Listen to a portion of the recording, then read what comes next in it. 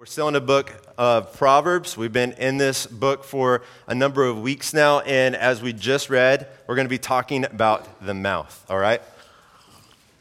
So as I was working on this passage, I found a lot of useless facts, and so I want you to just be blown away with me by these useless facts, or at least give me your ear for a little while so I don't feel like I wasted my time, all right? So here's some facts that I found about the mouth. We have some speech therapists and stuff in here, so I'm a little worried about saying these because I'm afraid they're going to come and tell me all of these are wrong, but that's okay.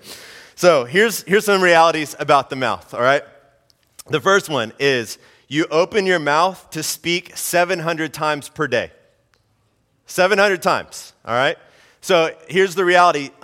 Whenever I was looking at this, when it said you open up your mouth and you use your vocal cords, it said, what I saw is that, and hopefully the speech therapist can back me up on this, that it takes about 100 different muscles in your body for you to produce sounds from your mouth. Isn't that crazy? So 700 times, 100 different muscles to even produce a sound from your mouth. That's nuts. All right, so the average person speaks about 7,000 words a day. All right, 7,000 words a day. I'm no math major here, so do some simple math with me. All right, so imagine 7,000 words a day. If you add up a full week, that's roughly around 50,000 words. Right?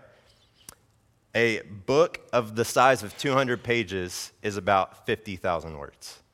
All right, so add this up with me. While you may not be published, you are drafting from your mouth about 52 small books per year, all right? That's how many words flow off of your lips. That's what is coming out of your mouth on a yearly basis. And so here's the reality about the printing press that we call our mouths, all right?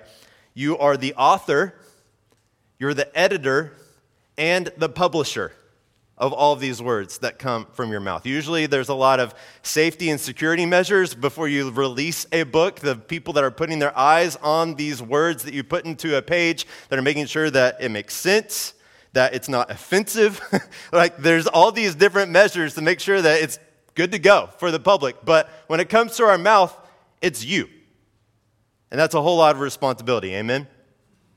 And here's what the book of Proverbs says about our words is that they deserve much attention because of the responsibility that comes with our mouth. All right, Proverbs 16:23 says this: the heart of a wise person instructs his mouth.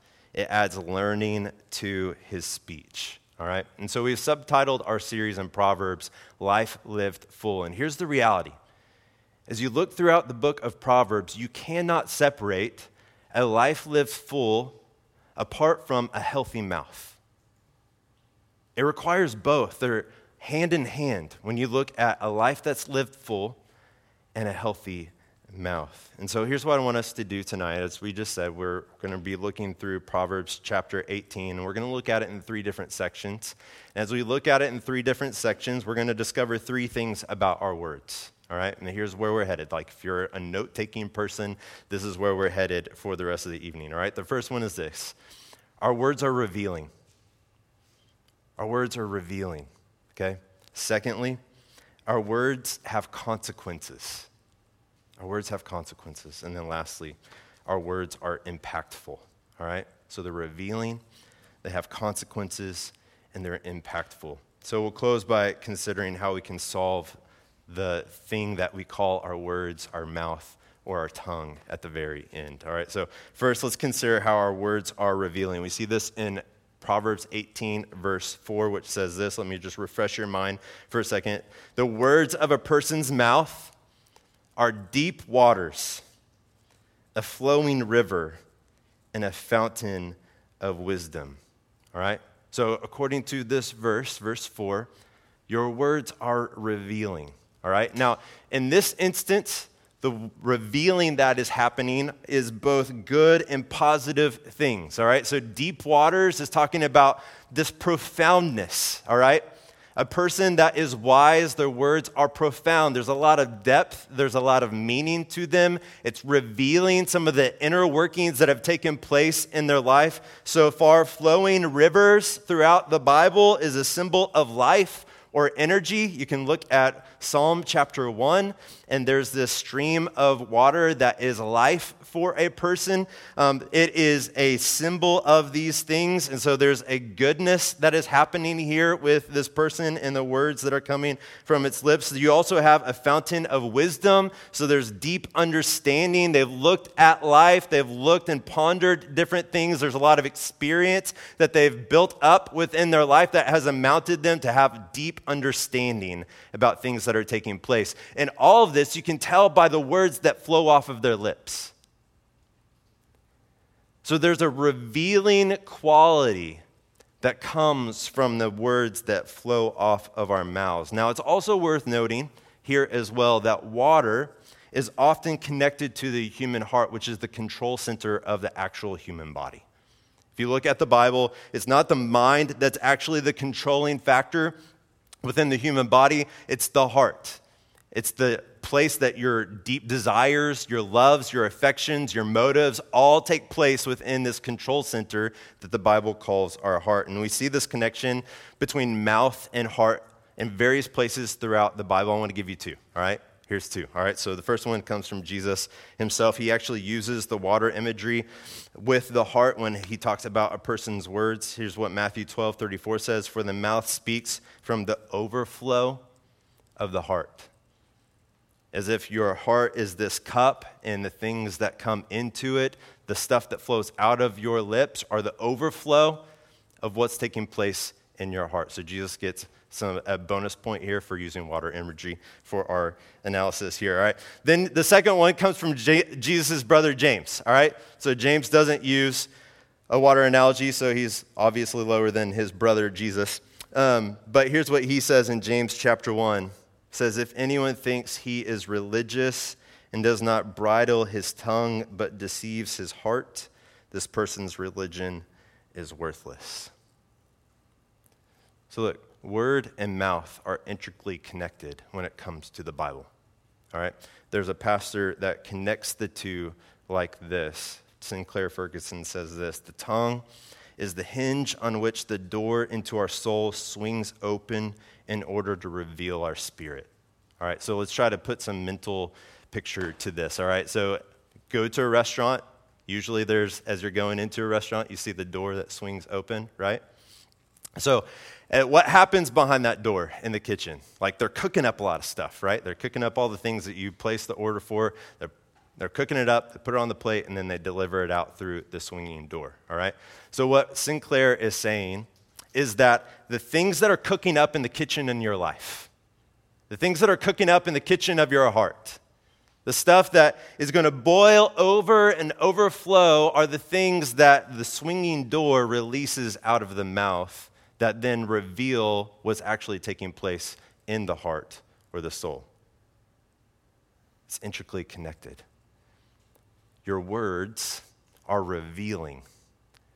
They let you know what's actually going deep down within a person's life, heart, and soul, all right? And so since this is the case, that our words are revealing, here's what I want us to think about, all right? If our words are revealing, look, then you need to pay attention to them. You need to pay attention to the words that are coming off of your lips on a regular basis. If our words really do reveal what's taking place deep in our hearts and our souls, whether good or bad, all right? There can be things worth celebrating that are coming off of your lips, and that's something that you should be encouraged by, something that you continue to move forward through. It should be like, man, this is a good thing that Jesus is doing in my life. I want to continue to build on this. I want to lean into this strength. But it also should serve as a means of caution for us when we look at our words, and if there are things that don't align with who Jesus is, if there are things that don't align with his spirit, if there are ways that we're saying things off of our lips don't match what Jesus was using in the way that he spoke whenever he walked through this world, then it should raise our attention.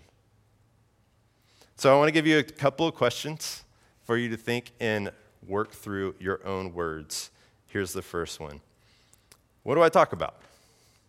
I mean, just a very simple question, right? What do I talk about? Like, are there any themes that you can think of that pop up in your home or pop up in the workplace or pop up with your friend groups? What are the common themes? Because here's why you want to pay attention to that. It can show you what's really important in your life. It can show you what you really value. If the words are revealing, as 18:4 suggests, then we ought to pay attention because it might show us what we truly love in this world. And look, if it's things that are not worth our time or what the Bible says are actually destructive for our life, it should raise our interest. It should pique our eyes to look and assess and process. Second one, what's my tone? So not only should you pay attention to the actual content of your words that are flowing off of your mouth, but you should also pay attention to the tone, right? So here's like an either or. Are my words harsh or are they gentle? Here's why this is important. It can reveal kind of the state of your soul right now. You know what I'm saying? So you can say something that might be good, but the tone doesn't match the words that are being spoken. You know what I'm saying? See this a lot with your kids, right? You can say something, but you have like gritted teeth as you're saying it through, or frustration with a roommate or a spouse. I mean, there's ways that we speak things that our tone doesn't quite match the words that are coming off of our lips, and it should be something worth causing you to stop and think and pay attention because it reveals your heart. So look, Proverbs 18:4 shows us that our words are revealing. So we keep going. It means that there's something that's worth paying attention to, but verses 6 and 7 show us something else about our words. And the second thing that it shows us is that our words have consequences. So I want to look at 6 and 7, also verse 20. Here's what they say. A fool's lips lead to strife, and his mouth provokes a beating. A fool's mouth is his devastation, and his lips are a trap for his life. So here's your blessing for the day. Amen. Verse 20 says this. From the fruit of a person's mouth, his stomach is satisfied. He's filled with the product of his lips. So here's why I have 6 and 7 and 20 together, because I think you see a contrast here. All right. So verses 6 and 7, you see a fool's words lead to ruin. That's why the author uses strife, beating, devastation, and trap in just a matter of 2 verses in speaking about the fool's words. But in verse 20, you see the contrast of that. The words of the wise or the righteous, they bring about good things. That's why you see the words satisfied and filled. There are ways that you can speak in a good, encouraging way that actually brings abundance in your life that you see in verse 20. So Proverbs relates our words almost like in this farming sense, right? So if you think about the fool's lips lead to strife, a mouth provokes a beating, a fool's mouth is his devastation, his lips are a trap for his life. You see the fruit of a person's mouth, his stomach is satisfied, he's filled with the product. It's like your words, like your mouth is this fertilizer spreader, right? And everywhere that you go, it's like it's your farming grounds, all right? So you got the fertilizer spreader here. Everybody see those? I remember this from like whenever I was really little. It was always in our garage, and my brother and I would always pile rocks in it. We had no idea what it was for. Now I know the importance of it. But it's like if you think about your life and you think about the places that you inhabit, it's like if you had a fertilizer spreader and you're taking it throughout every place that you go in your life that you inhabit. Your mouth is like the fertilizer spreader, and it's casting seed wherever you go. And what these 2 proverbs are saying is that, look, you're going to reap the harvest of what you're sowing with your words in the places that you inhabit. There's going to be a way that you speak in your workplace, in your home, as well as friend groups, any place that you go, any places that are a common place for you to go and be, there's a way that you're casting some sort of seed wherever you go. And there's going to be a reaping of that harvest. There's going to be consequence that comes about in your life, right? And so look, I think every single one of us can probably think about two pictures or people that are in our life, people that their words have led to ruin, and then people that their words have led to good things in their life. I think about two people, particularly in my childhood. I won't say their names, but here's kind of the reality. I had a childhood friend that he was always running his mouth, all right? So here's a little mental picture for you. All right, I lived in Oklahoma, just outside of Oklahoma City, and we had this place called Whitewater Bay, all right? So this big, water park that's in the middle of the city, all right? So we would go to Whitewater in the summer, and my friend would run his mouth with people that were older than us, right? We would go to Whitewater, and there was a time that I remember there's two guys much bigger than us, and this guy started running his mouth with them. He runs off into the wave pool, and the two guys run him down and start trying to tackle him and beat him up. And I'm like, oh my gosh, why am I hanging around with this person? If I look at his life right now, guys, his words have not changed. His words have constantly led him down bad paths, friend groups, things that he's gotten into. He's never controlled his tongue. To this day, he is in his late 30s. He's still living with his parents. He is actually battling for his life because of the destruction that's happened, things that he's participated in that's wrecked his body. So that's one end, literally the words that have spilled off of his mouth, the way that it's been revealing of him has led to ruin in his life. The second childhood friend, was a constant encourager. Words were constantly coming off his lips, building people up rather than tearing down. He was thoughtful about his words. Words weren't just constantly flowing off of his lips. He was thoughtful and he was calculated. I can remember a particular instance. We had moved away. I'd come back. They had a church league basketball team. I went to practice with them. And while we were there was just constant encouragement. And it was always because of the leadership that was coming from this particular kid. I mean, you're talking middle school, and the words that are coming off this guy's lips, encouraging the team, building them up. There's constant encouragement. I can look at his life now. He's not in ministry. He's working for the Ringer, for this basketball sports thing, and he's doing really well. He's in California. He has a beautiful family. He's continued to walk with the Lord. The words that come off of his lips, they've led to good things in his life. And look, the reality is you can probably think about people in your life too. People that have their words have led to their ruin, people that their words have led to good things. And the same is true for you too. The same is true for you too. All right? If you find that your home is constantly filled with contention, it may be because you're reaping what you've sown with your words. If you find that your work environment is constantly difficult for you, it doesn't matter what job you have, every place you go, the office always feels challenging and difficult, it might be because the root issue is your tongue. If you find that regularly a challenge for you is making or keeping friends, it may be because you're eating the fruit of your words. You reap the consequences of the words that you sow in all the places that you inhabit in life.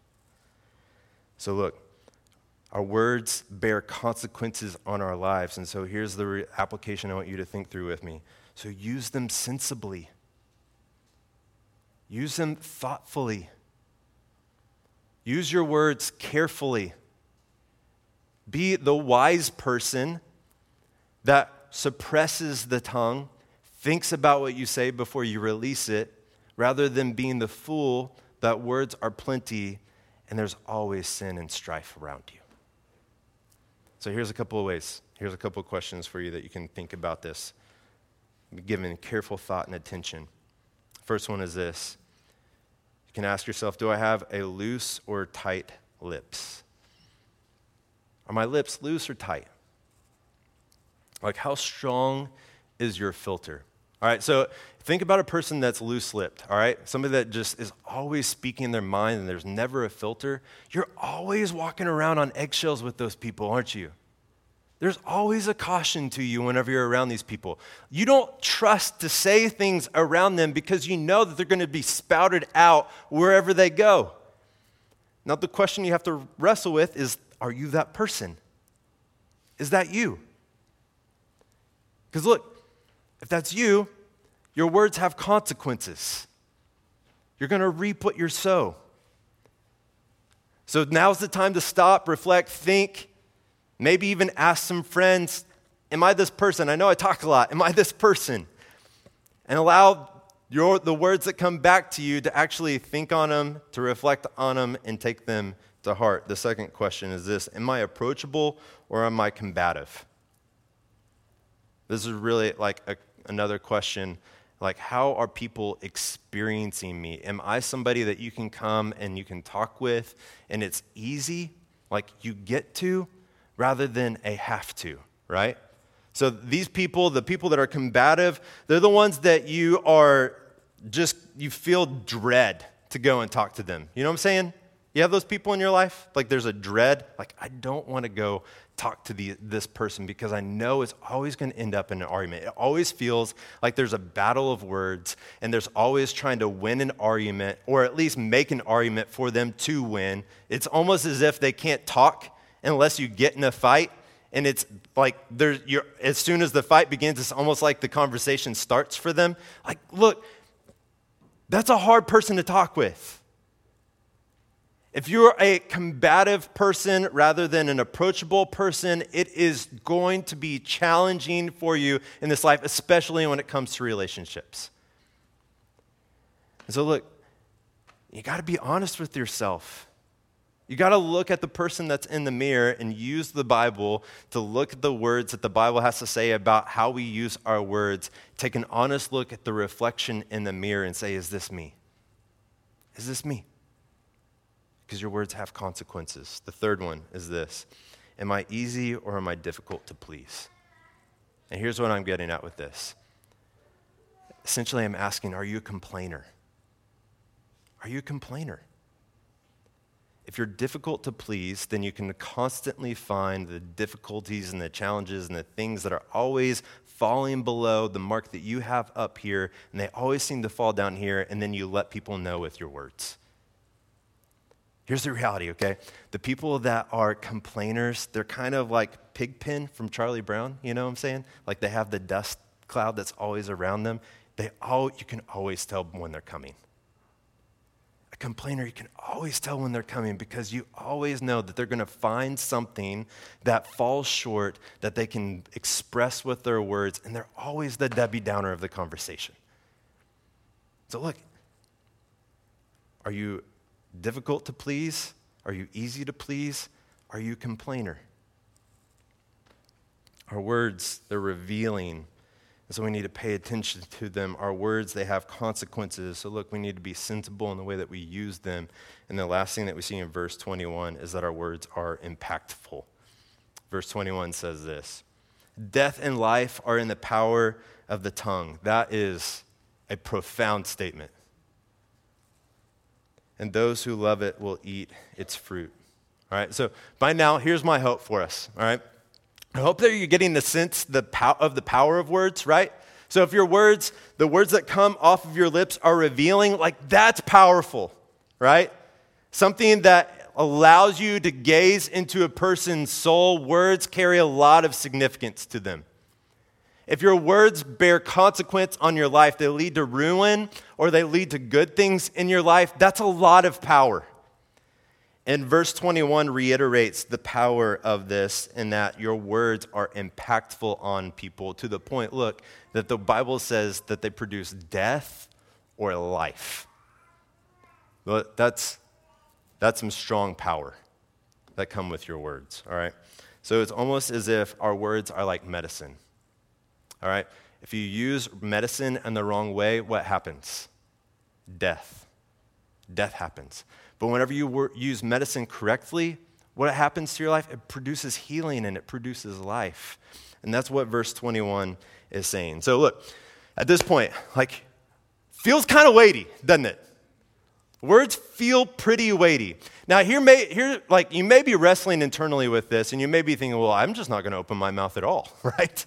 Like, I'm just going to have my mouth closed. I'm not going to talk to anybody. Just going to go like the Buddhist monk idea, and I'm just going to remain silent so I never portray anything bad to anybody, and it's not going to be like, look, that's not the right application for us to make.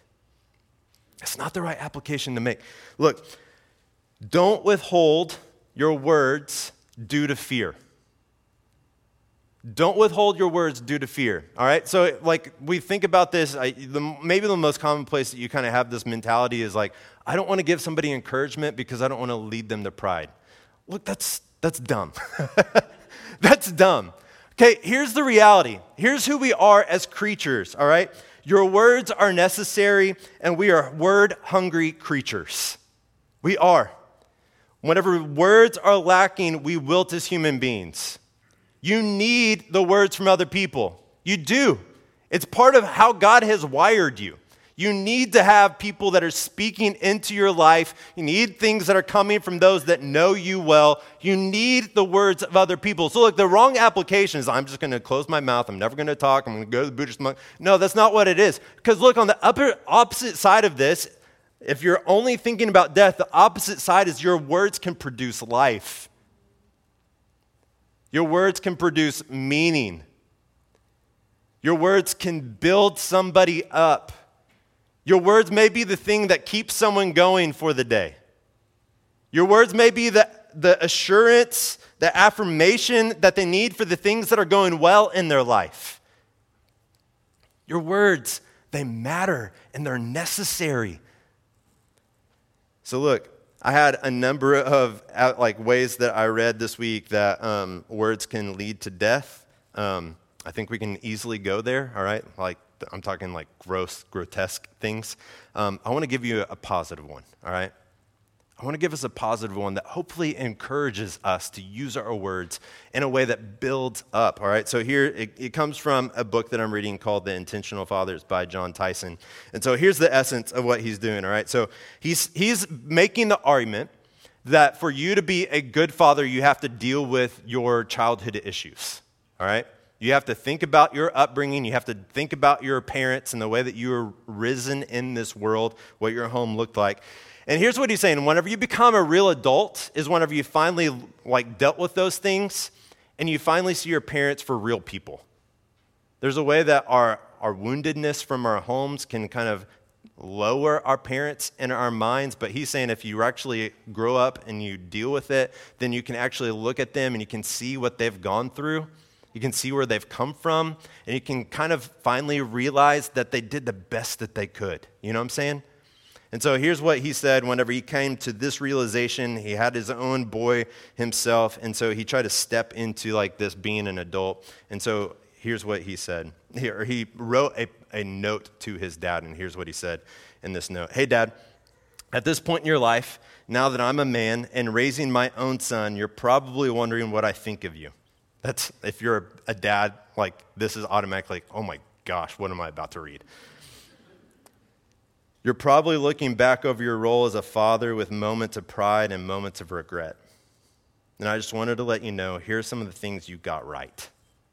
Thank you for these things. And so he went on and he wrote some of the things that his dad did well in his life. And so he gave his dad this letter. His parents are from Australia. He lives in New York. And so he gave his dad this letter. His dad gets on the airplane, reads it. And then he gets a phone call from his mom after his parents get back to Australia. And his mom, over the phone call, says, "What did you write to your father?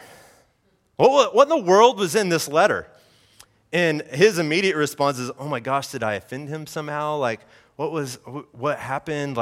Can you kind of give me some insight?" And here's what his mom said. It's going to be on the screen.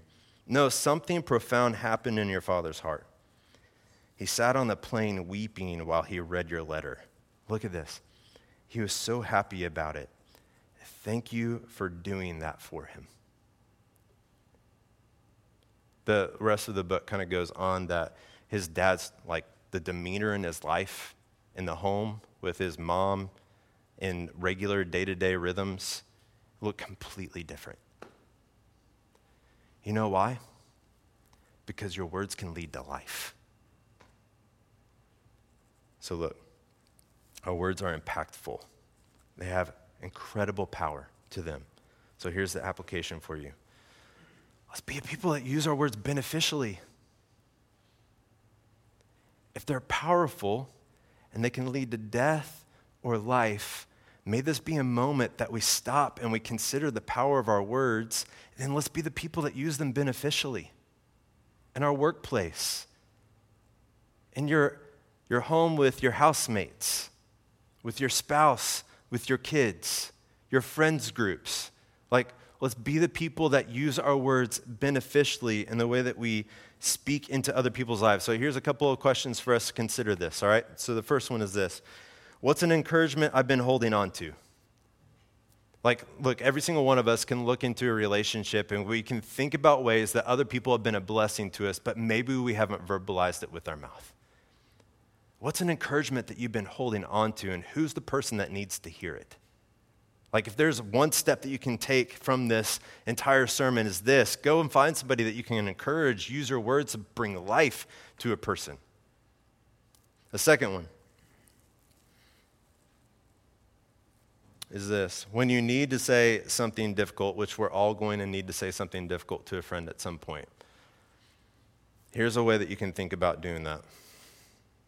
How can I say this redemptively and not destructively?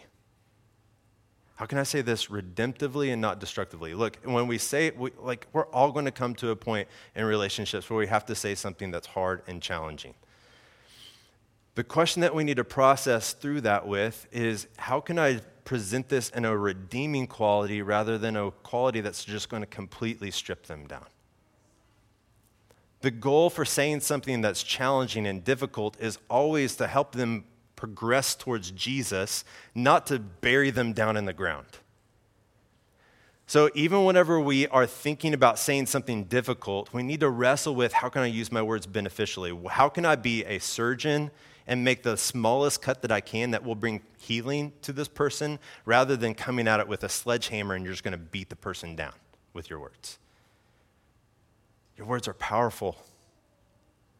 Our words have impact on people. They produce death or life. So let's be a people that use them beneficially, all right? So if you're like me at this point, you're probably wrestling with, well, how do I heal my mouth, right?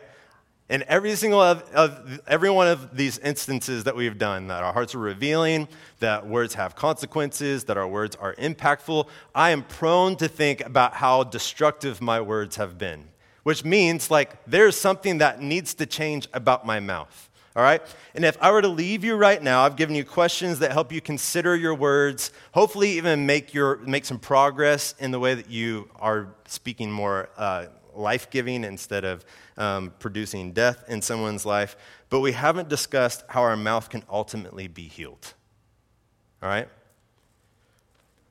Our word problems stem from heart problems, as we've already said. Now, here's the reality, all right? The words of the gospel tell us a story that drills down to our heart and that ultimately changes us. Not just our heart, but also our mouth, all right? And there's two particular stories that I think we need to wrestle with that give us a picture for what this looks like, all right? So there's two different scenes that you see throughout the Bible. One's in the Old Testament, one's in the New Testament. The first story takes place at the Tower of Babel. Everybody heard of the story of Tower of Babel? All right, so here's what happens. It's kind of in the very beginning of the book of Genesis, all right? So Tower of Babel, you have the nations that collaborate together. They come to this place called Babel, and they're trying to build a tower to prove that they don't need God. And so as they're constructing this tower, what ends up happening is that you see their words are disordered, right? You have multiple languages that spurt out. God intervenes in the work that they are producing with their hands. You can see a visual picture about how the sin that has inflicted their hearts is now outwardly expressed through their mouth. There's disorder because there's disorder with their mouth because of the disorder that has taken place in their heart. So fast forward, all right? Fast forward to Acts chapter 2, you get the second story where you have the story of Pentecost that happens, all right? So here's the setting, here's what's taking place. At Pentecost, Jesus has died, he's also been resurrected, and he's gone to be with the Father seated at his right hand. He's ascended to heaven, all right? And so you have this following of about 200 people. There's this massive celebration called Pentecost that people from all over the world, they travel to Jerusalem, and so you see many different languages that are represented. And as they're there, and the people of God, these 200 people are praying. They have this prayer meeting that's taking place. They're praying to God. And what happens at Pentecost, you see the Holy Spirit fall down on his people, and there's little flames that are residing above the people of God. And what happens is you see the disordered languages become ordered as the Holy Spirit falls upon them, right? Here's a picture of what's happening. A picture that happens at Pentecost is the disorder of people's hearts is actually brought to order, and you see it affect their mouth. You see the change? There's a big reversal that's taking place here. The disorder of the heart at Babel affects the mouth, and it makes the disorder of the mouth. At Pentecost, the Holy Spirit comes, and it falls upon God's people, and the disorder of the mouth is now ordered because the disorder of the heart has now been brought to order. See the difference? Here's what happens, all right? The Holy Spirit falls down, and in Ezekiel 36, you see that there's a promise that's actually come to reality. And the promise is that the Spirit of God would actually come down on his people and reside in his people, and it would take a heart of death and turn it to a heart of life. Here's the way that Romans chapter 5 says the Holy Spirit coming down on the people of God. He puts it like this: God's love has been poured out in our hearts through the Holy Spirit who was given to us. These 200 people, what happens after the Holy Spirit falls on them? The crowds are asking, what happened? Why can we understand the language that's coming from your lips? Peter stands up and he basically just spills his guts on the goodness and the love of God that's been poured out on us in Jesus Christ. And so the people's response is, well, then what do we have to do? And Peter ultimately says is that you turn to Jesus. You turn your life to Jesus.